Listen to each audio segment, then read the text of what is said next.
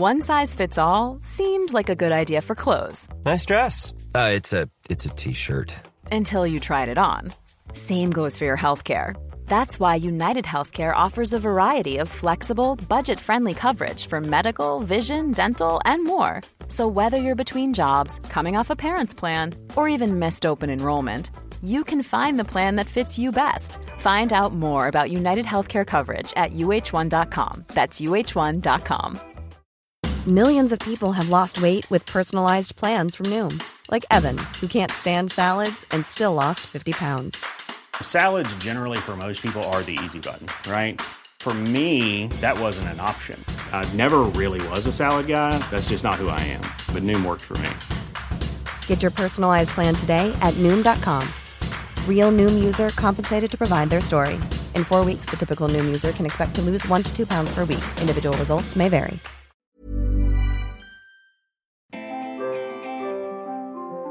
Hello, Bruce, and welcome back to the Squiggly Careers podcast. I feel really bad because you said that no one comes back. You're not allowed to come back. Bruce is back. Only Bruce. Bruce is our book best friend, and we are very excited to talk about book number 2, Fortitude, today. Thank you very much. So let's talk about the word fortitude for a moment, because this is a book all about resilience, what it is, what it isn't, and what we might need to develop instead. And you've chosen deliberately to call it Fortitude.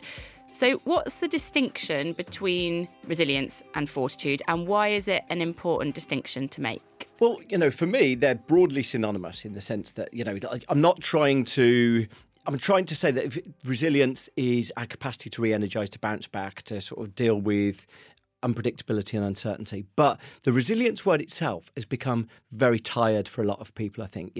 I started writing this book pretty much as COVID started, the first round of COVID started. I remember chatting to a few people when you were allowed to go back and meet people in person. I said, I'm writing a book on resilience. And there was a weariness with a lot of people. They'd go, oh, God, resilience. In fact, I've got a friend who works at the Whittington Hospital, and she said, latterly, if you mention resilience to people who work in the NHS, they will thump you. So there was just a recognition that it's sort of become productized, and it's sort of become this word that, because of that, has had every bit of meaning or every bit of magic that it had, it's been sucked out of it. So that was it for me. It was like, okay, so let's recognise that resilience does exist, or fortitude, or whatever you want to call it. It does exist. And we can see that because we see it manifested in, the people in Ukraine. Yeah. Who could doubt that these people who were office workers on a Friday and they're taking up arms on a Monday, who could doubt that they've been filled with some just inspirational level of bravery that all of us consider to be almost inconceivable? We can't imagine that we would somehow do that. So they seem to be imbued with something that is admirable and beautiful. But using the resilience word for it, I felt was tired and weary. So that was it, really, a sort of a point of recognition that this clearly does exist, but the way we're talking about it has been, unfortunately, I think, deliberately misappropriated by people. And so it was about pressing reset on that. I sometimes think that you kind of find the books that you need to read, like when you've got the insights and it kind of really speaks to you. And the early bit of the book, you talk a lot about the relationship between adversity, particularly like adversity earlier on in life, and its relationship with resilience and success in later life. And I was reading this through and reading about some things called ACE scores and all kinds of things. And I sort of, reflecting on my own life and thinking, oh gosh, there are definitely moments of adversity in my younger life, and thinking, is what I do now and how much energy and commitment and relentlessness towards what I do now, how much of that is related to early life adversity? Could you share some of the insights about the relationship between the adversity you might experience earlier on in life and its relationship between sort of resilience and fortitude later in life? Yeah, there were a couple of igniting factors, the reason why I did the book. Firstly, the resilience word I was hearing all the time when I was in Beirut. So I was researching stuff. I was in Beirut, my partner's Lebanese, and there was a big explosion in 2020, and all of the news coverage referred to resilience. So that was one of the things. The second part is I'd read this work that I couldn't get out of my head, and it was about the study that's very relevant. We're recording this just in the week that Mo Farah has come out and said, actually, I'm not the person you think me to be. I'm actually, rather than someone who's sent here by my family and have formed a new life here, my dad died, my mum's effectively sold me into modern slavery, and I came here as a domestic servant, and from the age of sort of preteen years I was a domestic servant. So we might look at Mo Farah's story and go, gosh, well, at least he's been gifted with this good fortune that's lifted him out of this traumatic start in life. But no, they're not an accidental coincidence. What you discover is that UK Sport did this remarkable piece of work, and this was what I couldn't get out of my head, that studied 16 British super elite athletes, and they say all of them household names. All of them, of the ones they studied, all of them had a significant moment of childhood trauma. To just emphasise that that's not universal, the ones that they compared them to, who were the silver medalists, the bronze medalists, the people who did well but not quite win gold, only 1 in 4 of them had a moment of significant trauma. So there seems to be like this remarkable thing where trauma, firstly, it seems to be like this interesting common factor of people who achieve elite things. Then you go on and you look, and there was some, I found myself sort of studying this, and there was some wonderful work done by a couple of GPs, effectively, a guy called Vincent Felitti and a guy called Robert Ander, both doctors in the US. Robert Ander was studying former retired combat soldiers. And he was really interested that no matter how ill they were, they seemed to self-medicate, they seemed to smoke, they seemed to drink, and it was almost like, wow, the experiences they've had seemed to be somehow directing them into these adaptive behaviours where they're smoking and drinking almost to self-medicate out of it. Simultaneously, Vincent Felitti said something which is just astonishing. He was dealing in a weight loss clinic, and he had patients who were 300 pounds, 400 pounds, people really struggling with obesity.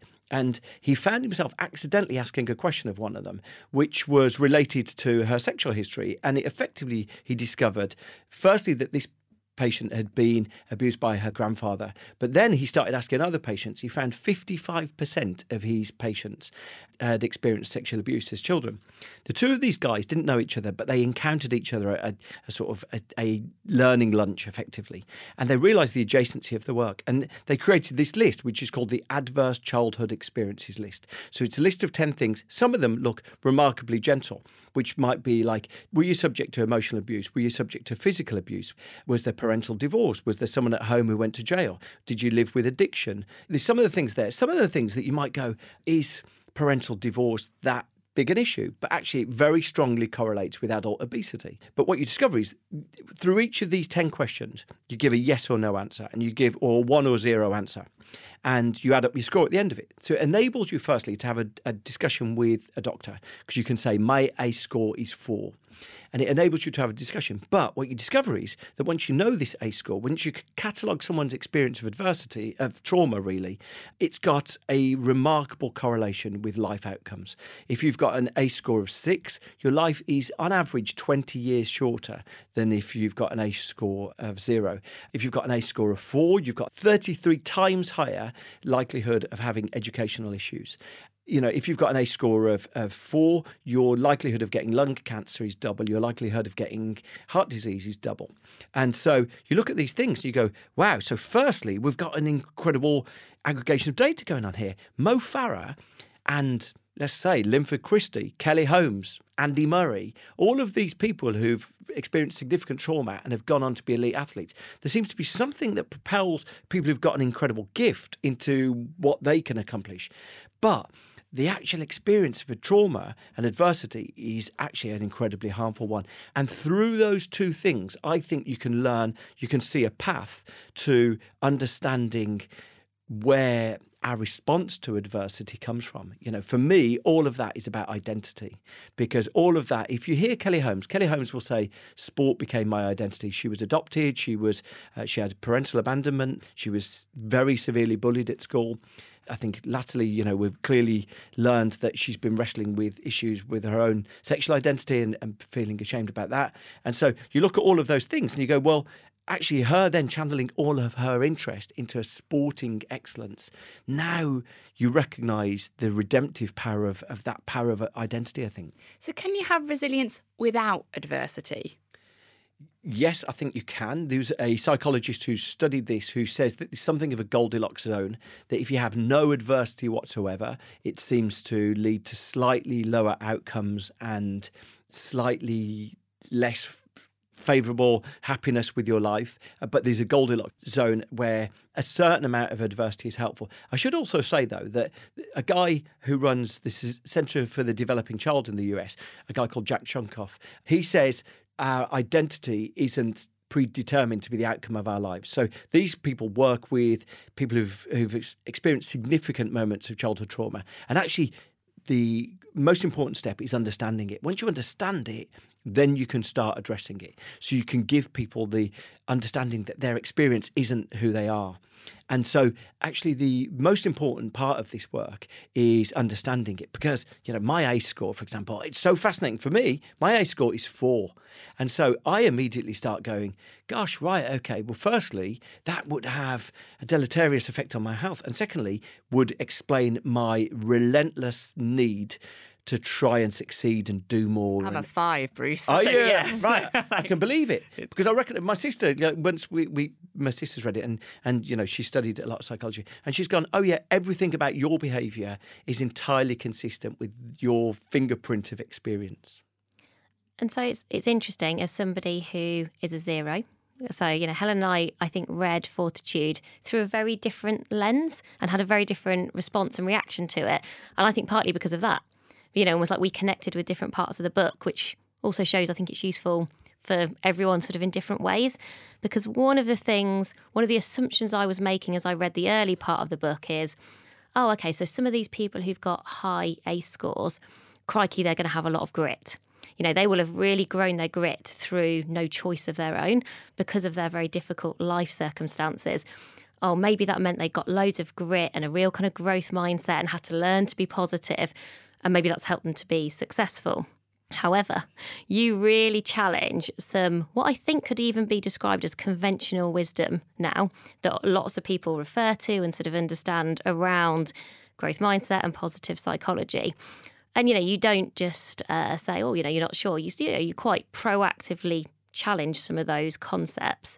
So I wonder if you could just talk a bit about that sort of research. So almost your understanding there of resilience and fortitude you've just described to us, and how does that marry up or not with growth mindset and grit in particular? Because loads of our listeners will be really familiar with both of those ideas, and we talk about those ideas a lot. So I'm really interested to get into that debate a bit about the relationship between the two. For me, it's a little bit like skin creams in the sense that... I wasn't expecting that response, for sure. But for me... There's a need for skin creams in the sense that people see themselves aging before their very eyes in the mirror. Okay. And so they go, I need something that resolves this. But all of the evidence you look for skin creams is that they don't prevent aging. Don't say that, Bruce. I spend a lot of money on skin cream. and they might make our skin feel better and look better. But there is nothing whatsoever that reverses the impact of aging. In a very similar way, marketing an industry has responded to a need and tried to synthesize a product that answers the need. And you can see it very clearly. Martin Seligman, who's probably the most eminent psychologist in the world, he's the Robert De Niro of psychology in the sense that he did some really good work at the start of his career and he's done some not so good work at the end of his career. And he reports in his own book how he'd written some very lovely popular psychology books, and the US Army and pretty much educational authorities came to him and said, if we gave you money, will you solve our issue? And in the US Army, the issue was PTSD is off the scale. You're significantly more likely to die from suicide if you're a combat soldier during the course of your life than you are to be killed by an enemy combatant. And so as a result of that, there was a need for it. The skincare regime there was a demand for it. And so people created a product. And the interesting thing, what catalyzed that exploration for me is that so many people I know who've done resilience courses have said to me, it didn't work. I don't feel any different. She's like, okay, that's really interesting because like a skincare product, it's a charming, lovely idea. We build a routine around it. We've created something that seems in service of self-care.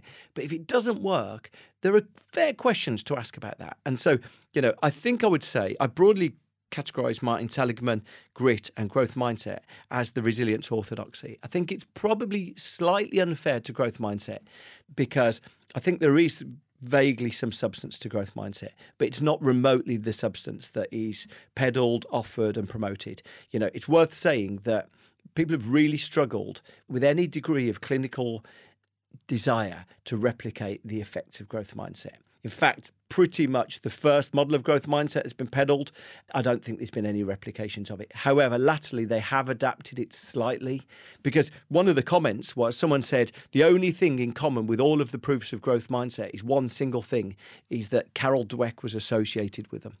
And all of the things that have not demonstrated growth mindset have got one thing in common: Carol Dweck wasn't working on them.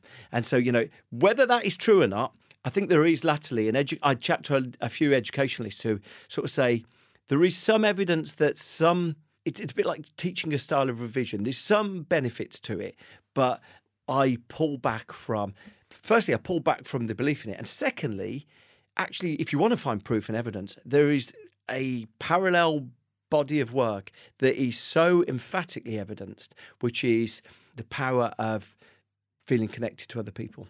And there's so much evidence that's consistently replicated, that is proven everywhere, that feeling part of a group and feeling connected to other people is transformational for experience in life. So I think, you know, that for me, it comes from the fact that I think the US, my partner's American, I'm not criticising the US. The US is very fixated on individualistic cures. What can I prescribe for this person that will solve their problem?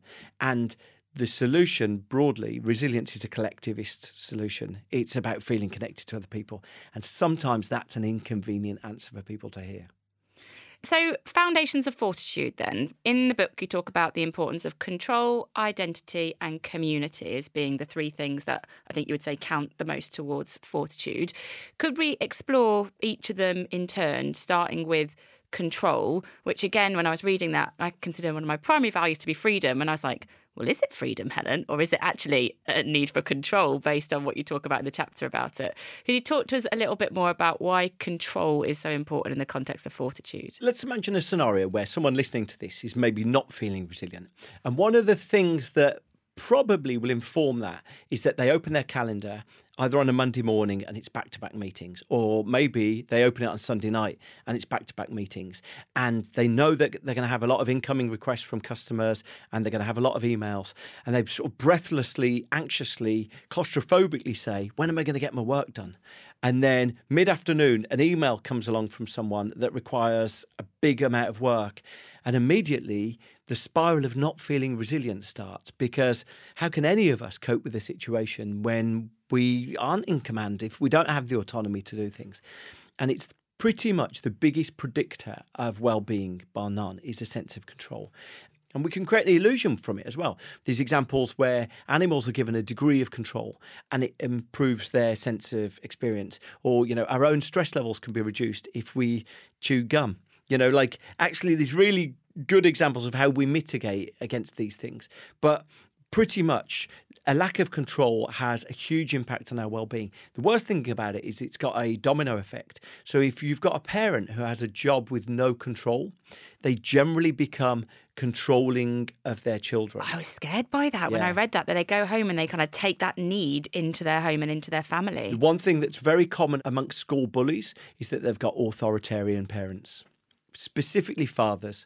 But, you know, so school bullies, so now, oh gosh, that kid who behaved in that abominable way, actually, you know, you see not only the crime, you see the causes of crime. It's like, wow, these things are passed forward. So if we find ourselves with no control, it has this, I think, dominating holistic experience over us. It really makes us feel like we can't cope with situations. So if you're going to make one thing change, then you might say, well, if I'm feeling no autonomy at work, is there something that I could do to reduce the amount of time I'm spending in meetings? Is there something I could do to set some time aside to do something separate?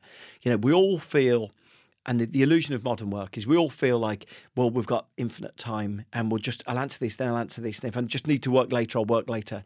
And we never make decisions of scarcity. But I guess one of the critical things you'd say is if people are feeling an absence of control, if people are feeling no resilience, then thinking about how you can gift them some space. And there's an illusion to it as well. If you look at nurses, so nurses were tracked, a really interesting study, nurses were tracked and working long shifts and, night shifts, day shifts. And what they discovered was the more that the nurse felt they'd chosen to work extra hours, the more able they were able to assimilate it.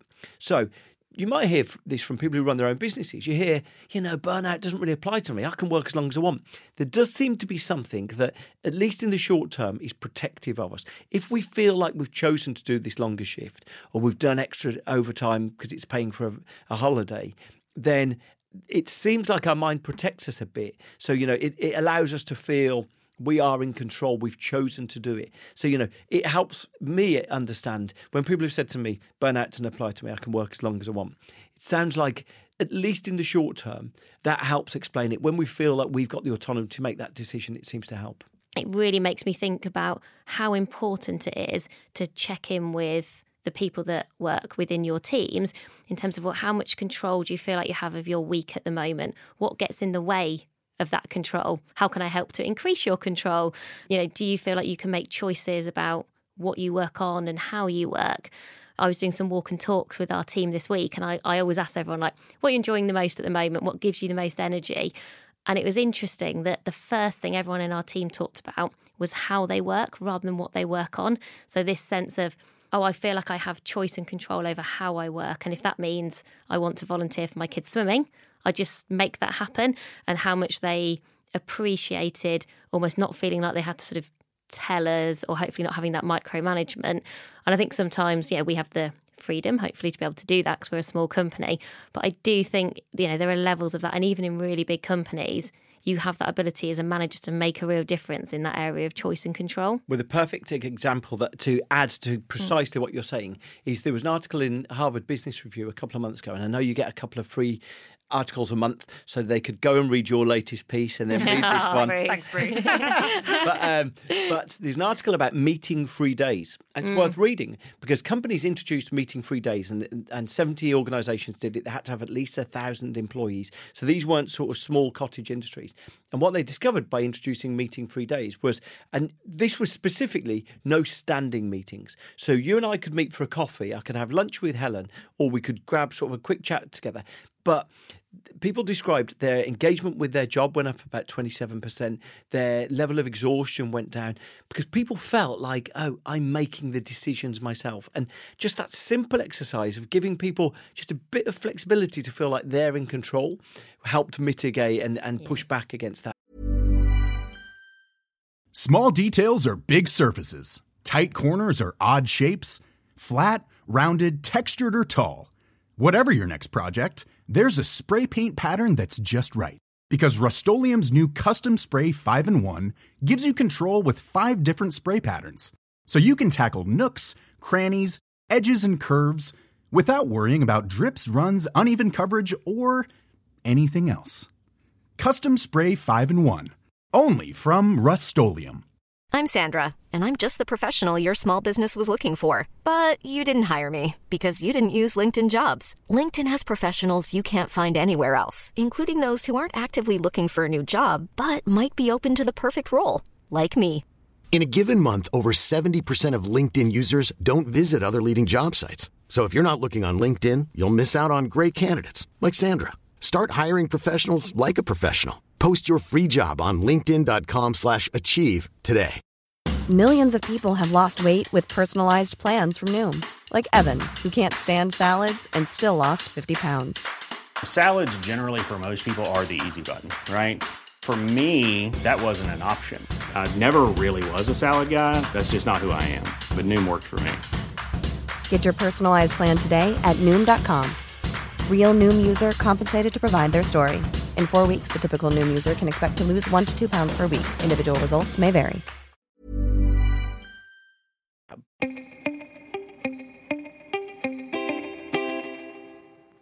So just thinking a little bit about identity, and we've mentioned it already, but one of the things that we've talked about before on the podcast is this idea of enmeshment, which is essentially when your identity isn't distinct from your job.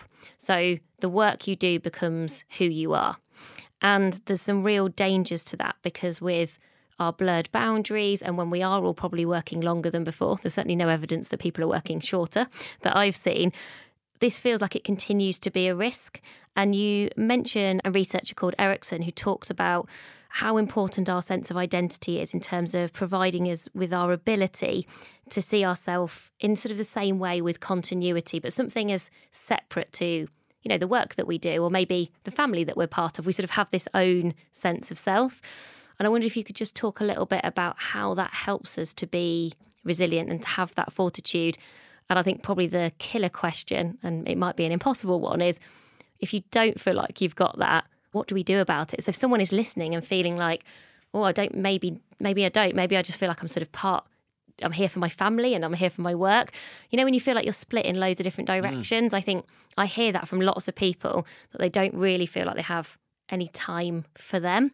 And I think this goes way beyond self-care, like the sense of self. So interested in your reflections about what you found out, but also if someone isn't feeling that connection to sense of self, like what might you do? Where might you go? Yeah, and I think we can see how identity is definitely, it's a conflicted part of this, because for some of the people concerned, channeling everything into accomplishment for identity can prove enriching, but also incredibly endangering. So, from quotations that we see, Simone Biles, the American gymnast, during the course of the Olympics, she had missteps. She was probably expected to win at least 4 gold medals. She ended up winning, I think, one silver medal and maybe a bronze as well. She said during the course of what was effectively quite a public breakdown, she said she was very grateful for the praise she received by coming clean on mental health issues, because until now she'd seen herself merely in the fact that she was an accomplished athlete. Naomi Osaka, tennis player, has said she's asked herself, well, what am I if I'm not a tennis player? And through that, you can really see the dangers of enmeshment, because we see ourselves thinking, I'm a provider for my family, or I'm someone who's going to work hard and make my mum proud of of what I accomplish at work, or, I'm going to be able to get the money for a deposit on a flat because I'm striving so hard. We see all of these things as a way to paint this redemptive image of ourselves.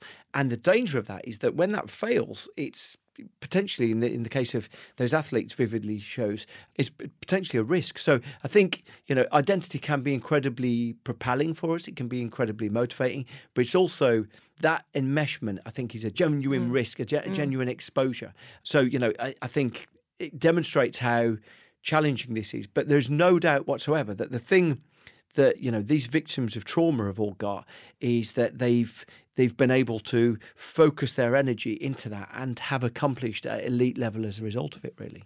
Yeah, it's quite a conflicting it really is. area, isn't it? Because like you say, it's not that they've been very successful, certainly if you look at them through one lens, but then you do question whether did that success equals meaning or happiness. And I even recognise that even at a very, we're not Olympic gymnasts, but a really, really big part of my identity is the work that I do, and that has been the case for a very, very long time. So even as you were talking there, I was imagining, and I think sometimes this can actually be quite useful to do, is what would happen if Amazing If closed tomorrow?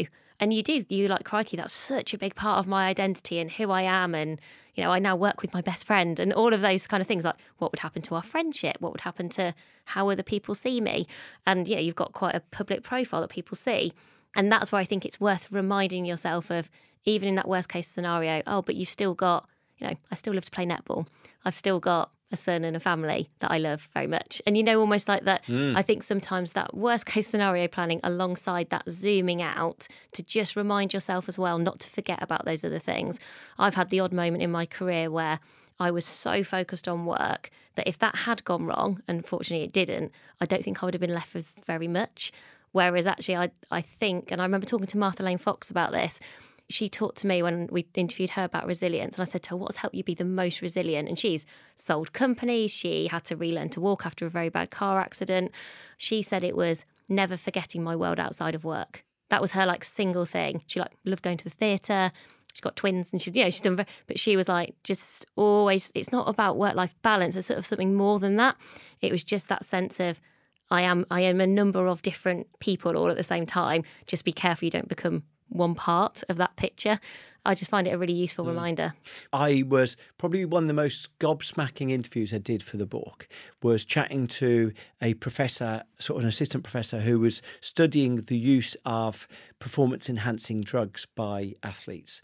And so that's an interesting thing, because that's an illustration of an area where focus on identity might meander into something that we consider morally unjustifiable. And what he said is that he gave me some stats that were astonishing. Like anyone who'd been, I think, physically abused was 9 times more likely as a professional athlete to take performance-enhancing drugs, and anyone who'd been sexually abused was about 8 times more likely. And these are multiplicative. So, if someone has been physically and sexually abused, they're massively more likely to take performance-enhancing drugs. And what you get then, you get into stories of, okay, right, so here's an interesting profile. That all of these people who won gold medals, and, I'm not pointing this specifically at British athletes, but people who won gold medals were trying to resurrect a shattered sense of self. And we also know that people who've had a shattered sense of self might consider that they will restore their sense of self-belief at all costs. And so then if we're trying to empathise with an athlete who maybe has taken performance-enhancing drugs, we have to start from a position of thinking, this was a broken person who did something as an act of self-healing, rather than a nasty person who set out cheating. I'm going to cheat. This was someone who felt reduced, humiliated. The word you hear throughout people who have suffered trauma is shattered sense of identity. These are people who feel like they've only accomplished any degree of self-worth through what they've been able to accomplish on the sports track. And so, not remotely thinking about any of the people we've talked about before, but you can definitely see an example is Marion Jones, who was probably one of the most accomplished American sports people, won 100 metres, 200 metres, I think long jump as well. And she was caught taking drugs. And, she'd suffered parental abandonment. She'd suffered her mum's new partner died. She suffered all series of traumas. And, I think people who've looked at it have said, actually, this huge hole was excavated inside of her, this void, this sense that she felt, the way that kids interpret things, they think, oh, this happened because of me. If it wasn't for me, this wouldn't have happened. And so people seek to fill that void that trauma's created by the actions they take. And I think through all of that, we can see, to your point, that, that identity can be this really powerful motivating factor, but it also can be this tinderbox that can really be an explosive combination inside of us. So on those 3 foundations of fortitude, we've covered control, we've talked about identity, and the third one is community. And I think this is the biggest aha moment for me in the book, because to your point about resilience and individualism and all that kind of stuff, go focus on this alone and put your mindset right and you'll be fine with resilience. Actually, a lot of what you cover in the book is the importance of the relationships you have around you, the role of community in that. And I guess there's sort of 2 parts to my question. As I was reading it and thinking it, I was like, I'd love Bruce to just tell us a little bit more about that so that other people can learn about it, because I think it is so fundamental to fortitude and it's sort of new knowledge for me. And the second thing that was in my mind whilst I was reading it was like the idea of sort of we in the workplace now. Like, what if community is so important and the way that work is going, how do we keep community with the way that we're working now? So I think they're probably 2 quite big questions, but community and fortitude, let's explore that so other people can learn about it. And then the way that work works now, what do we need to change so that we have the community that we need? Yeah, there's a wonderful guy who passed away a couple of years ago called Enrico Quarantelli. And Enrico Quarantelli was obsessed with natural disasters, and when things went wrong, it's almost like, if you've got an earthquake or people flying out of somewhere, he was the lone car driving in the other direction. He was obsessed with going to see when things went wrong. He spotted this weird trend that our expectation might be, because we've seen disaster movies, that something goes wrong, a building's on fire, something, an earthquake happens, that what we're going to see is loads of people screaming and running with their arms, waving in the air. And he said it's the exact opposite. What you find, whether it's 9/11, whether it's the aftermath of, a terrorist attack in London, whether it's a natural disaster, whether it's floods somewhere, what you find is people immediately, their individual identities are actually swept away. You know, I'm no longer, the Blitz spirit is a good illustration of it. I'm no longer this Financial Times reading, bowler hat wearing businessman. I'm now adjacent to this person who's next to me on the street. We've got this new shared identity, which is we're bomb blast survivors, or remarkable things in the testimony of survivors of 9/11. And one woman says really vividly, everyone who was on the streets of 9/11 had a calm to them, had a community, a sort of sorority, a brotherhood where they were like buying things for each other, they were doing things for each other. Everyone who watched it on TV, they just saw the trauma and the repeated trauma of this shocking event, and they were hysterical. And it was like a really interesting juxtaposition, because throughout, another good example, there's a woman who became very famous in 9/11 as the Dust Lady. And it's a very vivid story with a tragic ending, where this woman who was like in her around 30, and she was photographed consumed, covered in dust like a statue, and she went on to pass away, largely because she had no health insurance, and she'd consumed a lot of, I think, carcinogenic materials during that.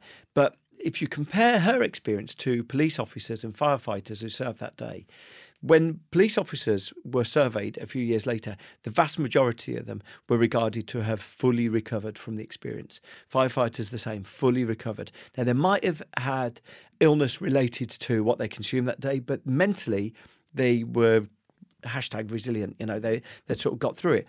Whereas Marcy Borders, because she experienced her trauma of that alone, she lost her job, she sat at home, she said she sat at home drinking and taking drugs. Her isolation, in the same way that community protected those serving members of the forces, her isolation was what separated her. And this isn't just one-off. This is repeated. We see really consistent examples of, firstly, people draw strength from a crowd. They draw strength from feeling connected to strangers around them. And secondly, when we do see our own identities reflected in other people. So, you and I have just been through this experience. We might talk about this building that collapsed around us more than anyone who knows us would ever want to listen to. We find we talk about. Processing that is an important part of us coming to terms with it. And everyone else, because they won't understand it, we sort of tend to hide that. And what you find throughout stories of trauma, you find that people start hiding that aspect of the trauma. They conceal it. Trauma is generally about the lack of self-revealing. It's about feeling that you've got something that you don't want to expose to other people. And that connectedness of community is where we feel that we are understood by another person and they understand us. And it seems to be incredibly protective. Now, thinking specifically about the moment we're in with work, well, this one common thing that runs across this sense of community, and it's a sense that we're all in it together. When we feel a sense that we're all in it together, it seems to be incredibly enriching. In fact, you can witness examples in society. When it looks like during COVID, we're all in it together. The Queen's sitting on her own at her husband's funeral. When we're all in it together, it seems like, this is a collective effort. When we start seeing people who don't look like they're in it together with us, that's when we get affronted, when we get annoyed, frustrated that why are they not doing it? Why is that family not doing it? Why we feel it breaks the sort of the bond, the affinity we've got. And I think the most critical thing for work right now is that a lot of us have thought, the amount of organisations I've chatted to who say, we've got this policy of 3 days a week or 2 days a week. And then when you chat to the workers, they're like, well, we're not doing those days. So many firms are really struggling to get people to come in the amount of days they want. And it's the wrong focus to some extent. The focus needs to be, how do we make people feel like they're part of something? Now, that might be 1 day a month, 2 days a month, where there's something meaningful, where you're sharing ideas together, where people feel like their voice is being heard, where you're talking about the plan for next quarter, and everyone feels like, my idea's up on the board. And, those things are far more meaningful for us feeling like we're all in this together. And we sort of recognise this. You can feel part of your family, or you can feel part of a friendship group, or you might have friends from university where you've stayed together. And if you feel like the relationship's being respected, if you feel like, actually, I feel like this relationship still exists and I'm participating in it, it doesn't necessarily matter how often you see people, but more the sense that everyone's servicing the relationship. And I think we've lost sight of that to some extent. It's actually really interesting listening to you saying that, because I had in my mind, like, is there a bit of a tension between control and community in the workplace? So control might mean I get to work in a way that works for me.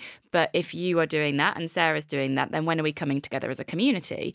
But actually, your point is you can still work in a way that works for you. But what we need is community is not just like being in the same room together. It's having a reason to be in the same room together that's worth it and better because of it. Exactly that. And if we can find the reason why it's better to be together and we're all committed to that, then that's the reason for a community to form. But just bringing people back on a random day of the week, like I was listening to the podcast, just to look in your screen so that you can all just be at the same place but in a virtual meeting with some people that aren't in the same place, that doesn't really work. You need a reason to be a community that people want to be part of, and then they can still have their control and you can still have meaningful community. But I think it's just an interesting tension that I hadn't really thought about, because I hadn't explored before the role of community in resilience quite so much. You know, I hosted a roundtable of people who sort of coming back to the office yesterday. And I'm always interested, what's your policy, what's your policy, what's your policy?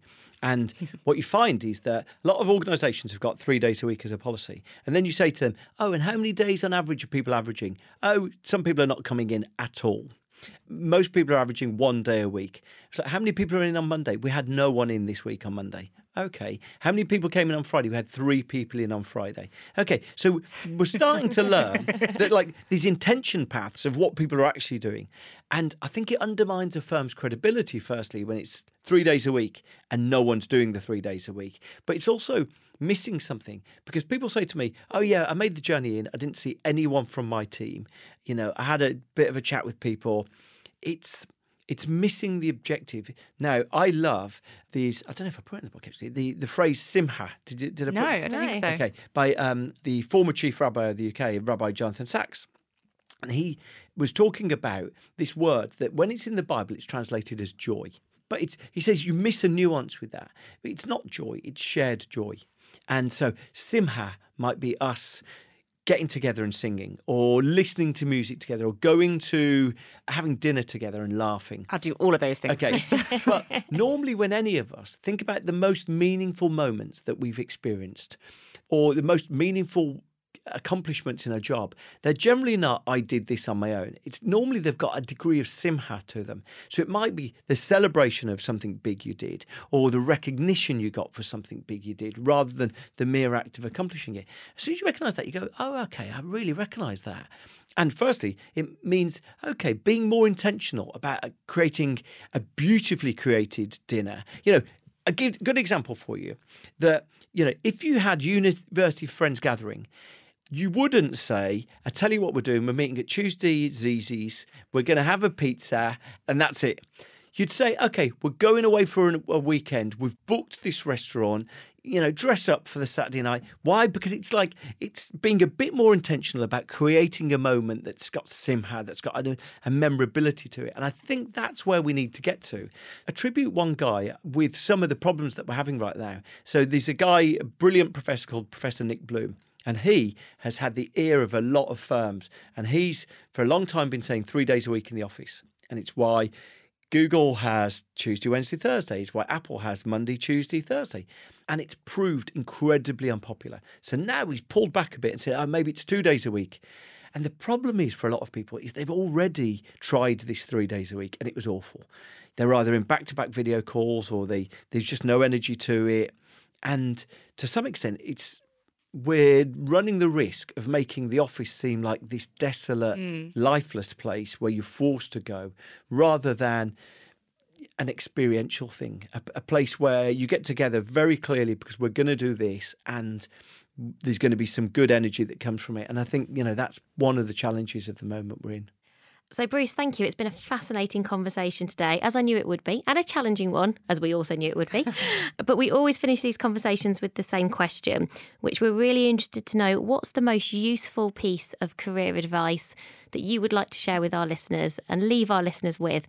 This could be a useful piece of career advice that you've been given and that you sort of want to pass on and share what you know so we can all succeed, or perhaps just some words of wisdom from you. So the one thing I will say is that sometimes being memorable or distinctive is more valuable than you think. And, specifically, I got my job through doing a cartoon CV. We were just talking actually about two writers who use a different form to express their work, illustrations. And because of that, it just stands out in actually like a very cluttered, commoditized space. But the fact that they've got something different makes them really stand out far more than maybe they would in any other way. And my cartoon CV got me a job, no doubt. And so I always used to think, if I was a kid now applying for a job, I would put my CV on a balloon and send it to someone's office. I would send a Polaroid of me making a cup of tea saying I would seek to, most people receive at work now, they receive no physical mail. So you've got basically a whole lane of the motorway that if you want to communicate with someone, you've got a whole lane of the motorway that is completely uncrowded. If you create something that's beautiful, memorable, thoughtful, personal, that lands on that, you've got a way of communicating that no one is using whatsoever. That, they've got, their phone is cluttered with 10 apps with 15 different notifications. And that, that the one day in the week they come into the office, that's probably like this weird day. If you've got something waiting for them there, it just stands out in this just remarkable way that if someone invented this today, you'd be going, I can't believe this thing, and it's not cluttered. So my view is always, what can you do that it doesn't... My cartoon CV was really terrible. It was so poor quality. I'm embarrassed to show kids if I do talks at schools now because it's so of its time. But it's just a reminder for me that you don't necessarily have to be the best for it. Why that worked, that cartoon CV worked, is because it felt really personal. It felt it could only have come from this person. It was very human. It was like a degree self-deprecating, and it just made people smile. And actually, like that thing where someone's smiling, they're emotionally pulling for you. And so doing something that stands out and makes people pull for you is incredibly potent, I think. That's what I would say, whereas sometimes we can get so consumed with, okay, well, everyone's doing this and I've got to do this. And, the first thing I always say to kids at school is that you're going to create a CV. What do you do? Well, you go to Google, obviously. And what you do, you search CV, obviously. And what you do, click on the first link, obviously. So that's what everyone did. Okay. Is it any surprise that your CV looks exactly the same as everyone else's CV? So then you're like, okay, what are the little steps along the way doing that aren't that? And that's why these people who do the illustrations in their book, they're often simple things. And the moment you see it, go, oh, yeah, of course, that's obvious. None of these things feel like someone's invented the iPhone. They're not like genius flashes of inspiration. So all I would think is, are there little things that you could do that probably are your strength or something that's a bit more you that might enable you to show you as a real person? So thank you, Bruce, both for your advice. And we are working on a squiggly CV so that everyone can have an individual way to share what they've done and what they want to do in the future. But thank you so much for your advice there and for talking to us about Fortitude. We loved it. And I think, as Sarah said, I think we both took different things from it, but have both learned a lot because of it. So thank you. Where can everybody else go and get Fortitude? How can they pre-order it? Where should they go first? Yeah, I mean, look, go to your local bookshop and order it. Go on. Or that's what I would say. But, it's obviously available in all the places. I did the audiobook last week. Maybe caused myself a breakdown. Oh, no. It's a long book. It's a long book. I was called back for repeat sessions. Okay. In hot weather. Nice. They couldn't turn the aircon on. But it's I've been really blown away with the response, so I got lovely quotations from people. I was chatting to someone from Voice of America last week who said it was her favourite book of 2022. Oh. So I was like so blown away with someone who's sort of rounded who said that. So like some lovely comments along the way. So. And I would just do a quick shout out for Bruce's newsletter, Make Work Better. That's right. It is on my must-read newsletter list, of which there are lots of newsletters, but it's probably the one that I always make time for, but it's also definitely the one that I recommend the most to other people. So if you don't subscribe to that and you're interested in just how we can make work better, how we can create really positive cultures and just all do work that we enjoy, I'd really encourage you to check it out because I find it very useful. And we will put the links to that and the links to Bruce's book to pre-order in the show notes, so make sure you check that out. Thanks, Bruce. Thank you so much.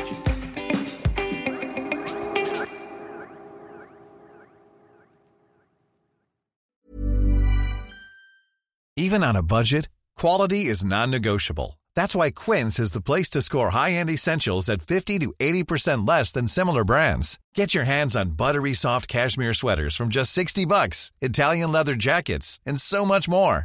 And the best part about Quince, they exclusively partner with factories committed to safe, ethical, and responsible manufacturing. Elevate your style without the elevated price tag with Quince. Go to quince.com/upgrade for free shipping and 365-day returns. Why don't more infant formula companies use organic, grass-fed whole milk instead of skim? Why don't more infant formula companies use the latest breast milk science? Why don't more infant formula companies run their own clinical trials? Why don't more infant formula companies use more of the proteins found in breast milk? Why don't more infant formula companies have their own factories instead of outsourcing their manufacturing? We wondered the same thing. So we made ByHeart, a better formula for formula. Learn more at byheart.com.